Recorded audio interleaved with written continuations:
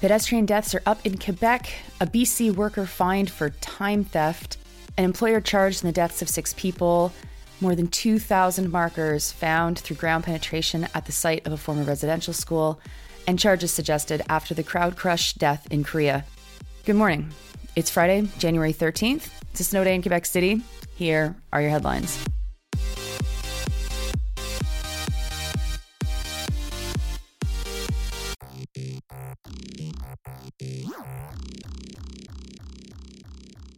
We start this morning in Quebec, where data has shown that in the first 9 months of 2022, the number of collisions that involve pedestrians has increased by 15%. Responding to this spike, the Premier of the province, François Legault, has asked Quebecers to drive better, especially in school zones. That should do it. 39 people died in 2022 from being hit by a motor vehicle, and the average age was just about 60. 140 pedestrians have been seriously injured, and that was an increase of 27% over 2021, and 1,289 pedestrians were minorly injured. The report by Henri Ouellet-Vézina at La Presse said that a coalition representing drivers, public transit users, cyclists, and pedestrians formally called on the government to finally develop a strategy for road safety. Now, over to BC, where the Civil Resolutions Tribunal has ruled in favor of a company ordering an employee to pay them $2,600 for something the Canadian press calls time theft.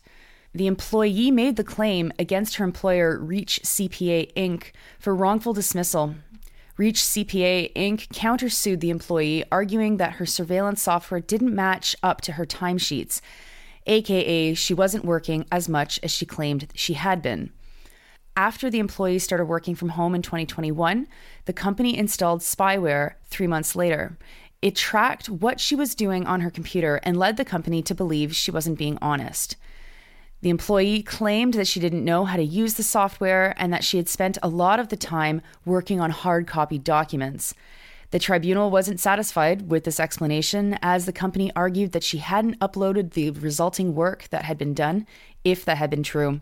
And what I find really creepy is they argued that they were monitoring how much she was printing at home, and the amount that she printed were not enough for her to be doing so much reading on paper. Now, this tribunal is not specifically a labor tribunal, even though it sets a precedent that legitimizes these kinds of spyware programs as being okay to use to spy on your employees as they work from home.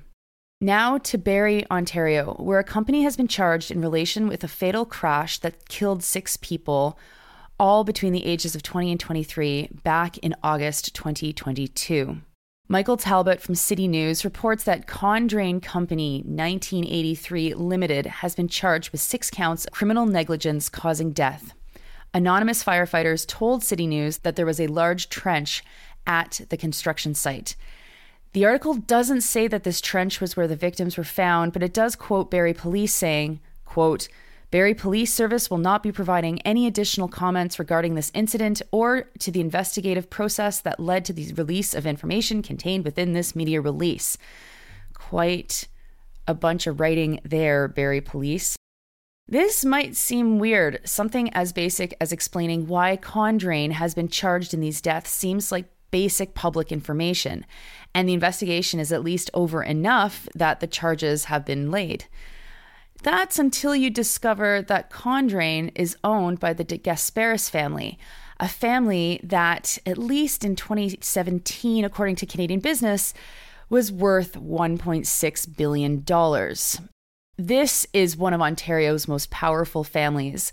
They're close to Doug Ford, they're big donors to the Conservative Party, and they stand to make a lot of money if the Greenbelt is developed and the ridiculously stupid 413 highway is ever built. Just so you know, I'm from this part of the world. The de Gasperis family is also connected to the Muzo family, which you might remember as the last name of the individual who murdered the 3 Neville Lake children and their grandfather with his car in 2015. Now to national news. extraordinarily sad news coming from Star Blanket Cree Nation.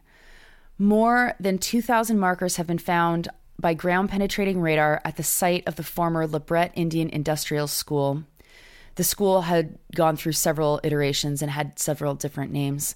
This now begins the work of identifying what each marker is, whether a ground anomaly like a large rock or the remains of a child from the school. During this process, they found a jawbone fragment that belonged to a child aged 4 to 6 years old, and that is about 125 years old. That places the remains in the same era as the operation of the first school on that site. The search was coordinated by Star Blanket Cree Nation. The next task, as reports Alexander Kwan of CBC Saskatchewan, is to run DNA tests on what they've found.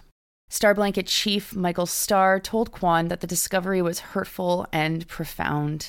LeBret opened in 1884 and didn't close until 1998, though in the latter years of the school, it was no longer operated by the federal government. And a reminder that the Indian Residential School Crisis Line is available for support for former students and anyone affected by this news. Emotional and crisis referral services are available by calling 1-866-925-4419.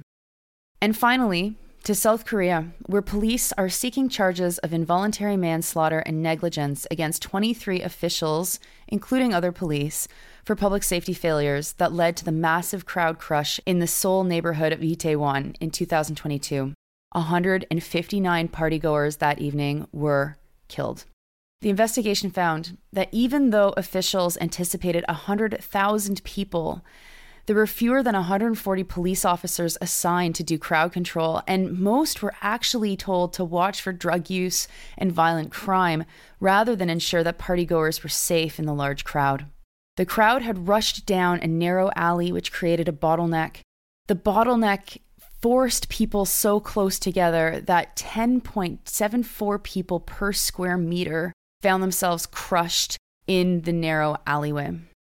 That's all for your news for this morning. It's Friday, January 13th. It's the weekend tomorrow. I hope you have a good one, and I'll talk to you Monday.